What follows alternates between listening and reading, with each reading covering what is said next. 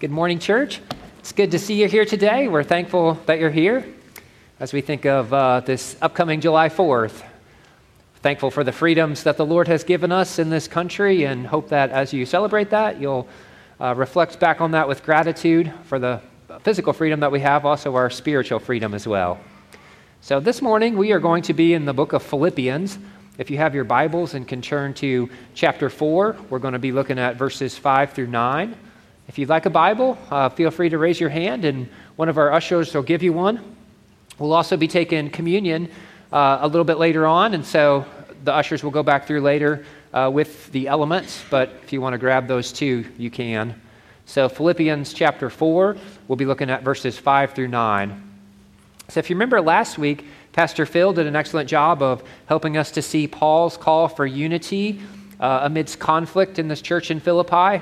It took a lot of boldness on Paul's part to identify these two women and really let the whole church know that there was an issue, and to call the church to come alongside to help them navigate this challenge. And we know that conflict and division rob us of joy, and Paul wanted these two women to get their joy back by pursuing unity.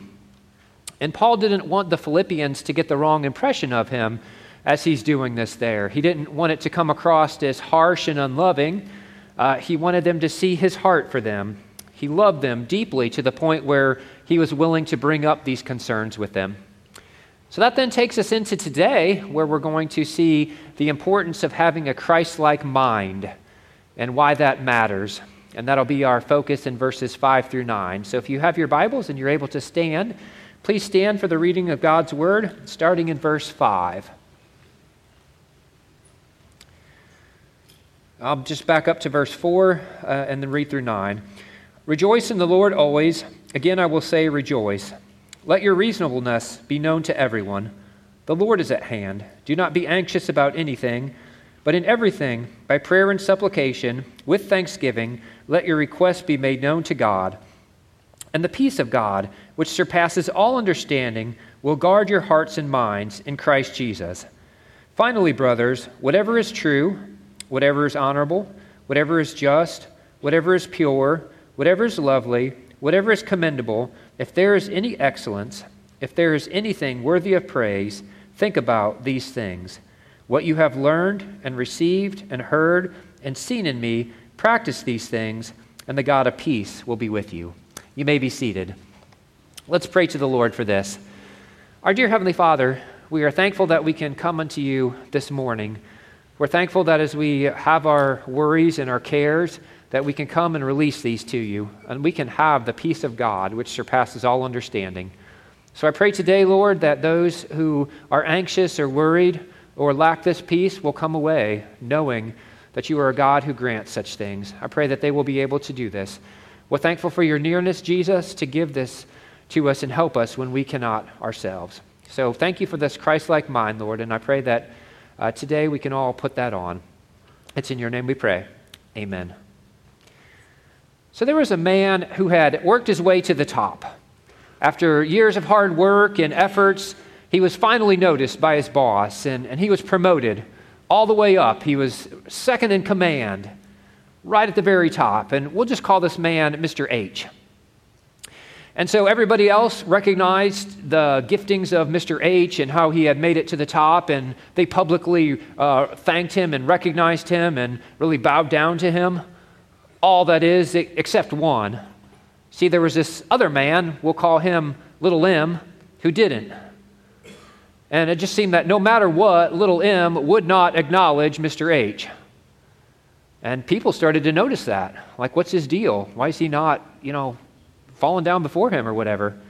And word got back to Mr. H, hey, by the way, there's this guy, Little M, he's just not, digging this whole thing with you, and it really started to bother Mr. H. And so he would walk by Little M just to see if that was true, and he noticed that that was true. The more he thought about it, the more it started to bother him. He'd go home at night really wrestling with this. His thoughts would run in his mind. He just won't acknowledge me. He just won't respect me. And his mood would get lower and lower, and he'd get more angrier and angrier. Well, finally, one day, everything just came to a head. So Mr. H came into work, and there was little M right there. Couldn't miss it. They walked right by each other. And little M, nothing. And Mr. H, he was done. He had it at that point. This guy's out of here. I'm getting rid of him. So he comes home from work that day, and his wife could tell that something was really bothering him now. I mean, he was just really in a bad mood. Just really snappy and irritable. And she said, "What's going on?" And he starts to tell her, and then he gets on the phone and whatever, communicates with his friends, "I've got this problem here. What do you think I should do?" And so his wife and friends help him come up with this great plan to get rid of little M. He loves it. Oh, this will be the end of this guy. But he knew he needed to, communicate that to his boss, like why he needed to do this. So he just couldn't wait. Next morning at the crack of dawn, he's getting into work early. First thing he's going to do is go talk to his boss, and little M is done. But before he could say anything, his boss said, "Hey, I need to talk to you." He's like, "Great, perfect opportunity." His boss said, "I've got a problem here. There's this really loyal employee. He's one of our best workers. We've really got to celebrate this guy. What do you think we should do to celebrate the best worker we have?" Well, it didn't take Mr. H more than a few seconds to just think, well, he must be talking about me. I mean, there's no one else that's better than me. Like, what a nice way to get at me. So he comes up with this great plan and tells his boss that, and his boss says, "Wonderful, I want you to do everything that you've said, and by the way, the name of this employee that you're going to be doing that to is little M." Well, there's a lot of pie that Busy Corner serves, but one they don't have is humble pie. And that's a lot of what Mr. H ate that day. Now, you probably recognize this story. It's a true story. It's found in the book of Esther with Mordecai and Haman. Remember that story? And we remember that wrong thinking is what led Haman to his own demise. So wrong thinking has infected and plagued more people than wars, diseases, accidents. After all, it was wrong thinking that got an angel thrown out of heaven. And our text today isn't just only about wrong thinking. It's actually a call to think like Jesus. As Paul will show us, the fact that Jesus is near serves as motivation and empowerment to also think like Jesus does. So our main point today is this: be known for your gentleness and Christlike mind, not for your worrying or stinking thinking. So be known for your gentleness and Christlike mind, not for your worrying or stinking thinking. So the thread that runs through our text today is the nearness of Jesus. The nearness of Jesus. It's the nearness of Jesus that challenges the Philippians to pursue unity. It's the nearness of Jesus that enables them to rejoice in hard times. It's the nearness of Jesus that produces gentleness rather than harshness. And it's the nearness of Jesus that frees them from worry. It guards their hearts and minds and allows them to think rightly. So without the nearness of Jesus, we would lack joy. We too would be overwhelmed with worry or consumed by care. Is there anyone here today perhaps struggling with a lack of gentleness, wishing that you could be more known for gentleness than you are for, say, impatience? Anybody here today like that? Or perhaps anyone here today wrestling with worry, feeling robbed of joy and peace? Or anyone here today maybe using the wrong end of your binoculars to look through life, struggling to see the good in your situation or in others or even with God? Well, if so, you're in the right place at the right time and in the right text. So the first point we see is this: Jesus is near, be gentle. Jesus is near, be gentle. We see that there in verse 5. He says, "Let your reasonableness be known to everyone. The Lord is at hand." So the ESV there has reasonableness. Your Bible may have a footnote that says that can also be translated gentleness. And that same word is translated gentleness in a number of other passages. So 2 Corinthians 10:1, for example, it's translated as gentle, referring to Jesus. Jesus is gentle. Likewise, Paul uses this word translated gentle in 1 Timothy 3:3 to speak of the elders who are to be gentle. And Titus, too, is urged to show gentleness. So what is gentleness? Well, gentleness is a word that's hard to summarize with just a single English word. It carries the meanings of kindness, of graciousness, of mildness, nonviolence, and fairness. Gentleness is not reactionary or easily set off. Gentleness would imply meeting the other person halfway and not insisting on their perfect obedience. So to be clear, gentleness is more than a personality aspect. Paul is calling for every kind of personality to be gentle, not just those who are maybe more easygoing. Also, gentleness is not a substitute for niceness. The person who always agrees, who never pushes back, who is always cool with everything, never says a word, is not necessarily gentle. So think of gentleness like brakes on a car or a leash on a dog. We had our dog sent off to get some training, hopefully make it a better dog. And the trainer sent us this little video, and the dog's sitting like right there, and she's throwing all these toys right beside it. And you know dogs just like want to go all after these toys. And it was just sitting there, and you could tell it wanted to so bad just go after that toy, but it was constrained. It was controlled. And gentleness is that restraint. It holds us back from expressing sinful anger. I think of gentleness as more than a zipper on your mouth. Gentleness really redirects our hearts to express words that are God glorifying rather than God diminishing or other hurting. So Paul wants the Philippians to be known for their gentleness.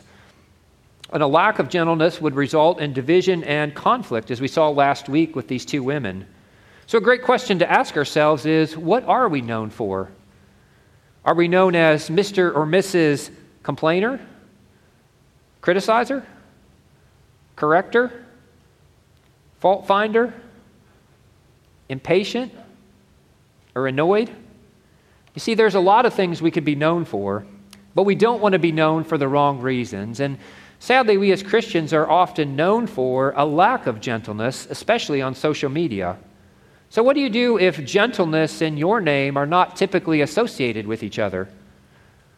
Well, the nearness of Jesus is the key to gentleness, not merely pulling ourselves up by our bootstraps.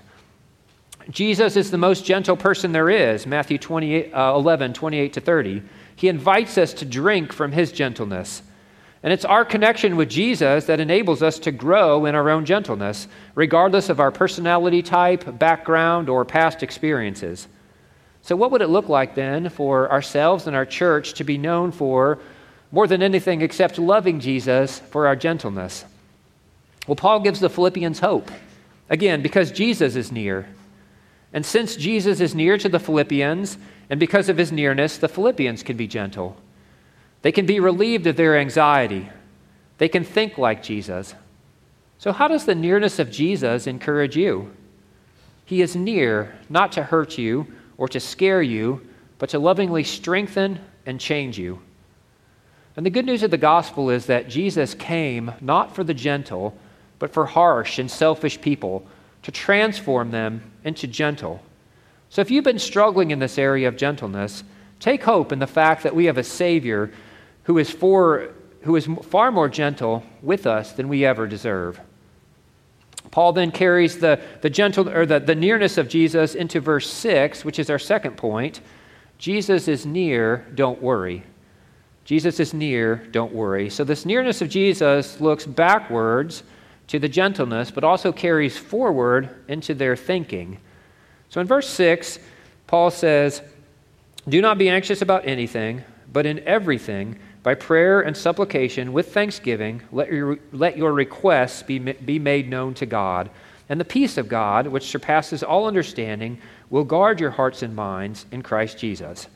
So Paul commands the Philippians not to worry. Instead of worrying, they should take their concerns to God in prayer, and they should let their concerns be filled with thanksgiving instead. So it's the nearness of Jesus that will bring them peace, that will guard their hearts and minds. Now, this word for anxious that Paul uses here is not always used in a negative sense. The word is sometimes used to indicate a godly concern. Back in chapter 2, verse 20, we see that Timothy was concerned for the Philippians. So same word, there it was used in a positive sense. So did you know there's actually a right kind of worry? That's right. There is a right kind of worry. So all worry and concern is not necessarily bad. Godly worry is the proper concern and care that you should have for the responsibilities and the tasks that God has given you. Godly worry is the concern about the things of the Lord, the gospel, people, and the church. That's the right kind of concern. So someone who says, I just don't have a care in the world, maybe they should be worried because they don't have any worries.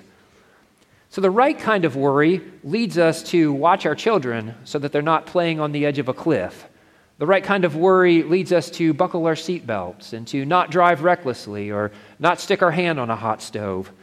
The right kind of worry drives us to our knees in prayer, not to the liquor to drown our care.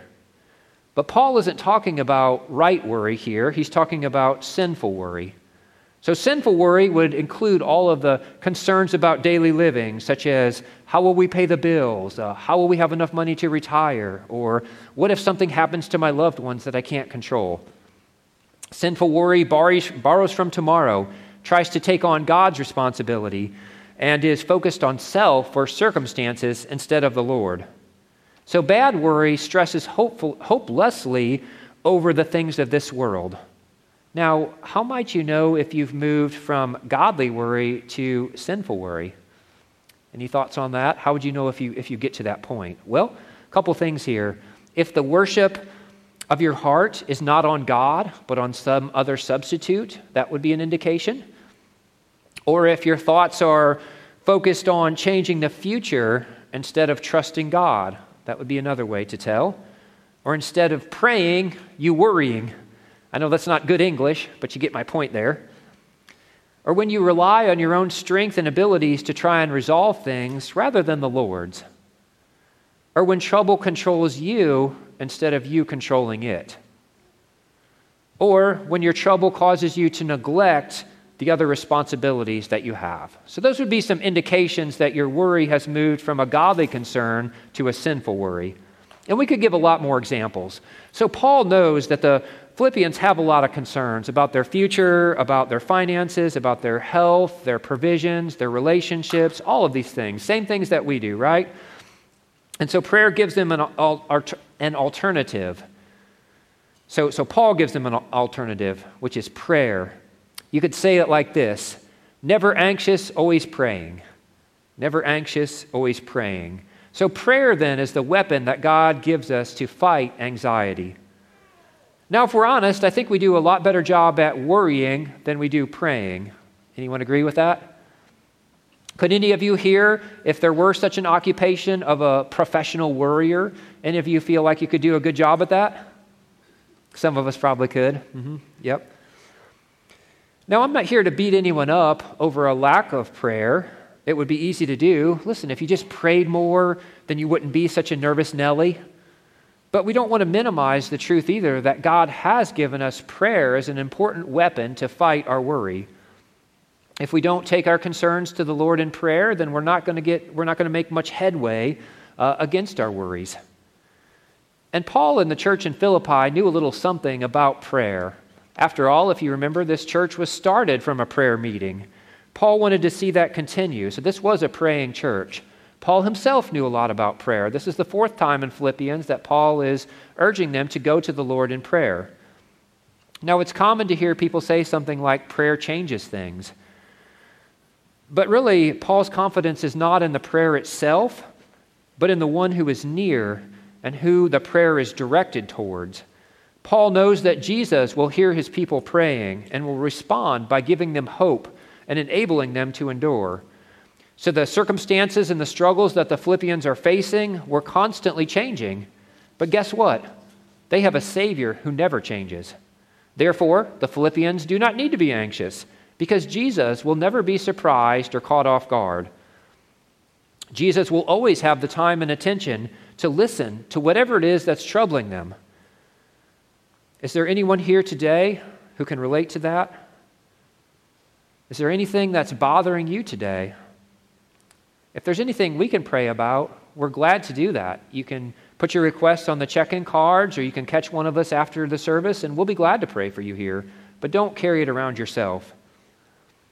Notice the attitude in which prayer is to happen, with thanksgiving. With thanksgiving. So thanksgiving in the midst of worry is one of the most challenging mindsets and attitudes to have. It's not something we typically feel in the midst of our troubles. Yet thanksgiving is the aspect that separates Christians from non-Christians. The unbeliever gives no thanks to God, but on the other hand, the Christian's life should overflow with thanksgiving. So thanksgiving is the expression of gratitude that we have for God's providence and care, His provision and care. Notice that Paul says how to give thanksgiving and when, not just sometimes and for some things, but at all times, in all things, and for all people. Without thanksgiving, prayer can easily turn into just a series of demands from God. Lord, give me this, and give me this, and give me this. We know what it's like when our children continually come to us with nothing but demands. I want this, and this, and this. It can be a little tiring, right, eventually. So thanksgiving really helps with that. Thanksgiving requires a strong view of God's sovereignty, believing that no matter what the situation looks like from our perspective, God is in control and is guiding it for our ultimate good and what's best for our lives. So in order to give thanks, we need to remember and dwell on God's work in all of our life, including the present moment that we find ourselves in. So it's the nearness of Jesus that enables us to be gentle and to be thankful. When I'm in the middle of worry and concern, I'm not inclined to be thankful, just being honest there. I'm much more inclined to complain about it. It doesn't always seem obvious to my eyes that things are going to work out for my ultimate good. I can feel more like the conquered than I can the conqueror. But Jesus, it's His presence and His power that enables us to work through our anxieties with prayer and thanksgiving. It's His presence that will help you do the same. So is there something here that you're holding on to today? Some kind of worry or concern that you've just kind of got in your back pocket, unwilling to let it go to God? Maybe you don't think that Jesus needs to be bothered with it. I mean, after all, there's probably a lot of people here today who have greater concerns than we do. Why should I share my little thing with Him? But I want to encourage you to bring it to the Lord and stop holding on to it yourself. If you look at how Paul ends verse 6 with this command, make your requests known to God. I don't think that we often grasp the significance of that. Make your requests known to God. Only God and His Son, Jesus Christ, can answer your prayers. I can't answer them. You can't answer them. Your friends can't answer them. But God and His Son, Jesus Christ, can. Money or possessions can't answer them. The very fact that the God of this universe, who has created all things, things bigger than we can imagine, things tinier than we can even see, who has controlled the entire course of human history from the very beginning to this present moment, who became a man so that we could know God, He has called us to come to Him with our requests. So I've said this before, but I'll say it again. Is there anyone here today who is holding on to something, a worry or concern, and is afraid to let it go? Is anyone here who is trying to take back from God the very thing that you just said you were going to give Him 30 seconds ago? If so, know that Jesus is near, and because He is near, you don't need to worry. So my kids, especially when they were young, used to be scared about monsters or a lot of things like that, and they believed that Daddy could protect them from those things. What they didn't know was there was a lot of things Daddy couldn't protect them from. He couldn't control sicknesses they got or things that might happen to them. But they still were able to sleep easy at night, trusting in a human dad.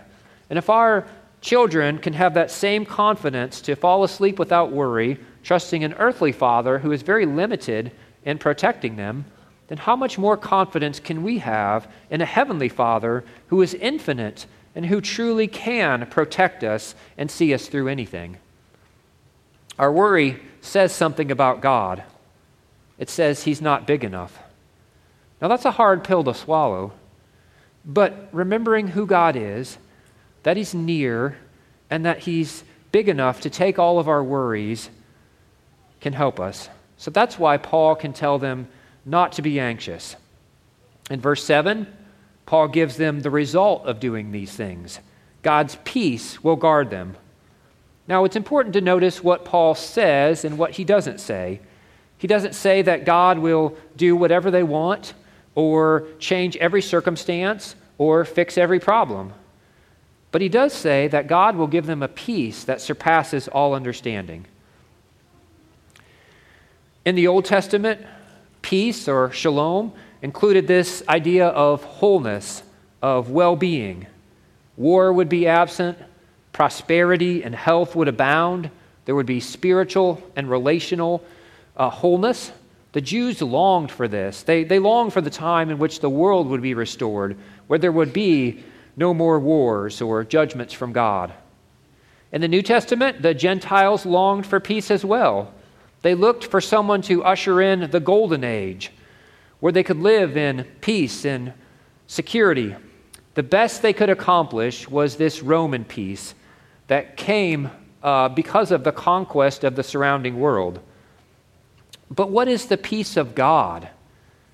Is it an overwhelming sense of inner contentment? Is it the serenity that characterizes God himself, who is never anxious?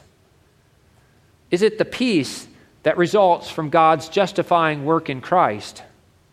Well, I believe the kind of peace that Paul is talking about here is that inner security, that inner rest. It's a peace that God gives believers. It's that inner contentment given by the Lord that's a fruit of the Spirit. It's the peace that Isaiah 26:3 describes. You keep him in perfect peace, whose mind is stayed upon you because he trusts in you. So in contrast to the anxiety the Philippians are faced with, the peace of God guards their hearts and minds like a fortress. The peace of God surpasses any anxiety or worry that we face, no matter what the situation is or the circumstances. That's why Paul can say his peace surpasses all understanding. Now, there are things in life that we use to protect ourselves. We use umbrellas in the rain, or I'm assuming your roof has some kind of shingles or metal over it to protect things from getting in. But the peace that Paul is talking about is a little different. God's peace is different. It protects from the inside out. So there's coming a day in which the whole world will experience ultimate peace. There will be no more fighting or relational conflict. But guess what? Right now, you can have true shalom, true peace, even though life is falling apart around you. This peace comes not through politics or procedures or policies, but through the Prince of Peace, Jesus Christ. God's peace guards believers better than any home security system or a dozen Doberman pinchers could ever do. The imagery is one of God protecting the heart like a watchman on duty, protecting their heart and mind from any anxiety and worry and from being led astray, preventing anything from getting the upper hand. So it's the presence of Jesus then that enables believers to have joy in all circumstances, to have freedom from anxiety, to be gentle, and to think like Jesus. That then leads us to our third point. Jesus is near, think rightly. Jesus is near, think rightly. So if you notice how the verse 8-9 ends, the peace of God will be with you. So again, that theme of the nearness of Jesus. So Paul starts verse 8 by saying, finally. Back in chapter 3, Paul said that, and there we said he's not done with the letter yet. So what he meant by was in addition to. Now he finally is wrapping things up. And so Paul is saying, in addition to what I've said before, I want you to think rightly. So Paul wants the Philippians to think rightly.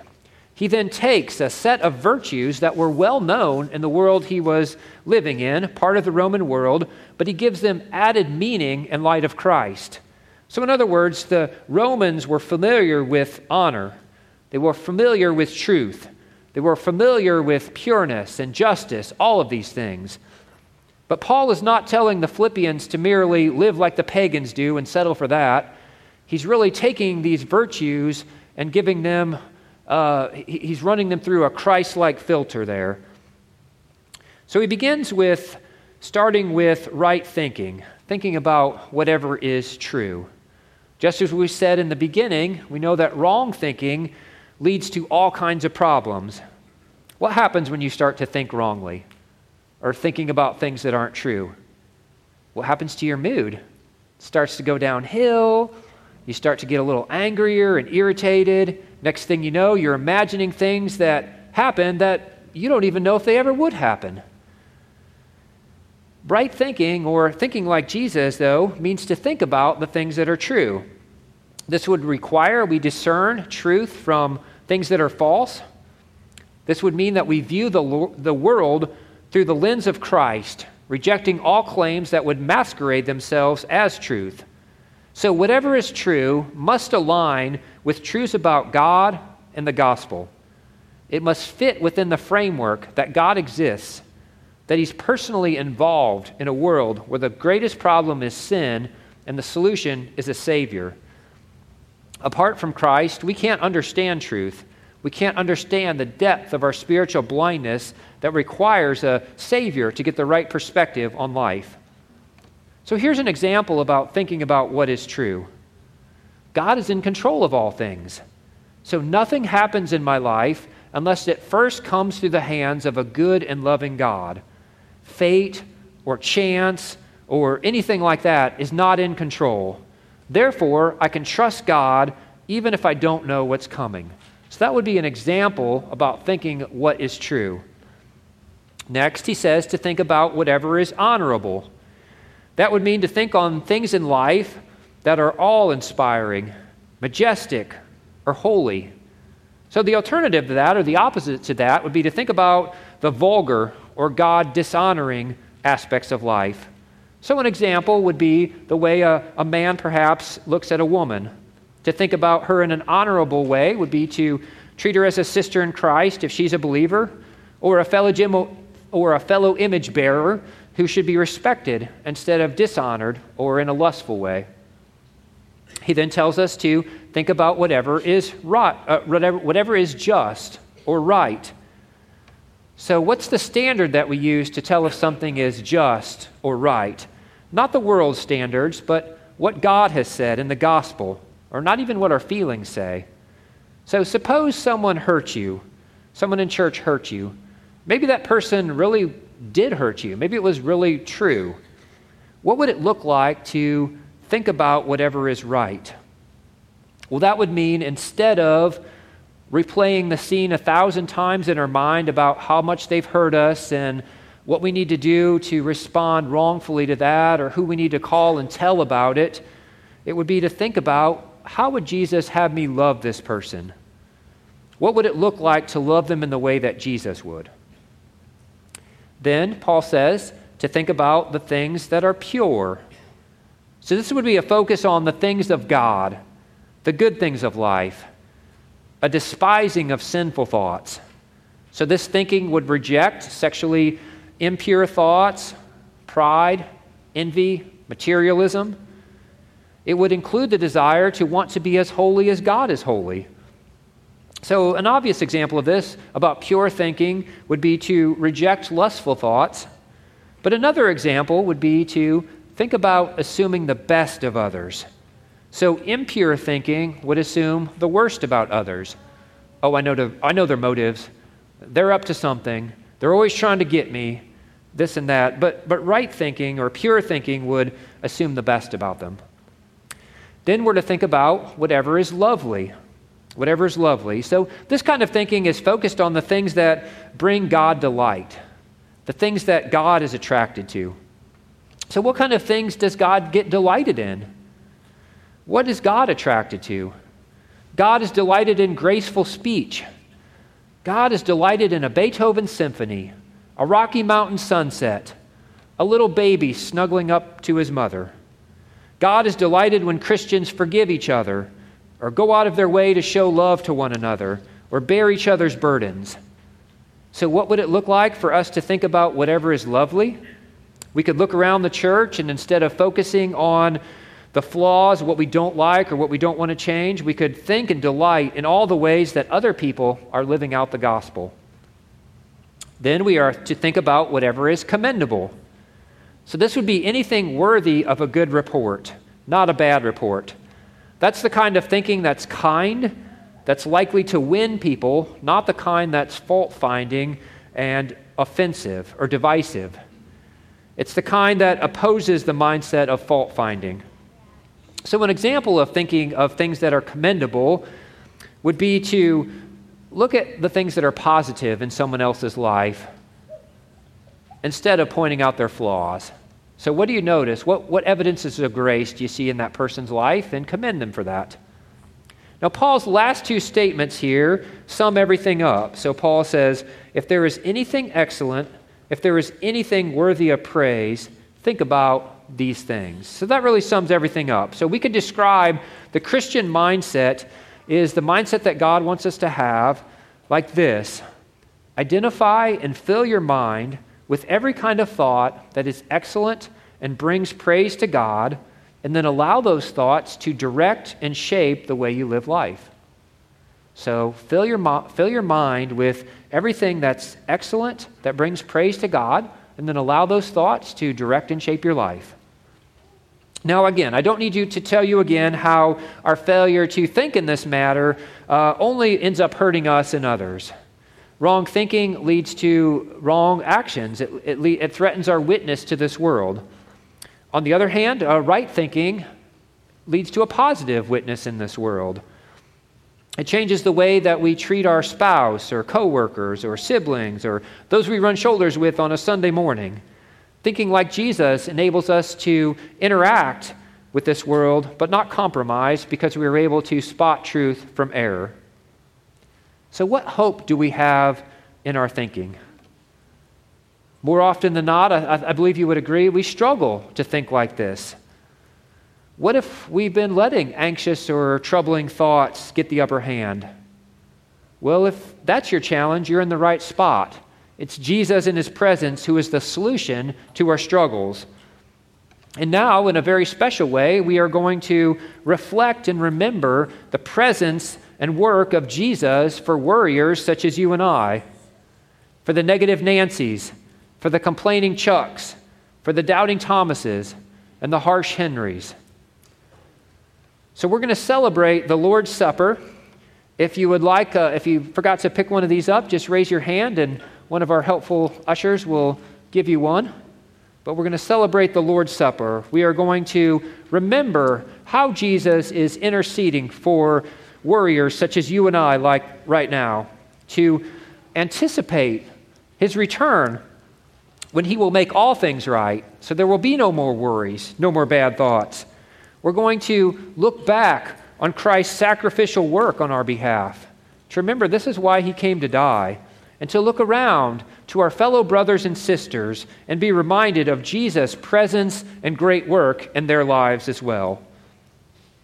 So I would invite any of you who have placed your faith and trust in Jesus alone for your salvation and who are fighting sin repentantly, not perfectly, but repentantly, to come to the table, to be reminded of Jesus' presence and great work for you. So I'll read here from Matthew 26, starting in verse 26. Now as they were eating, Jesus took bread, and after blessing, it broke it and gave it to the disciples and said, "Take, eat, this is my body." So if you peel back that top layer, let us eat of the bread and be reminded of Christ's body that was broken for our sins.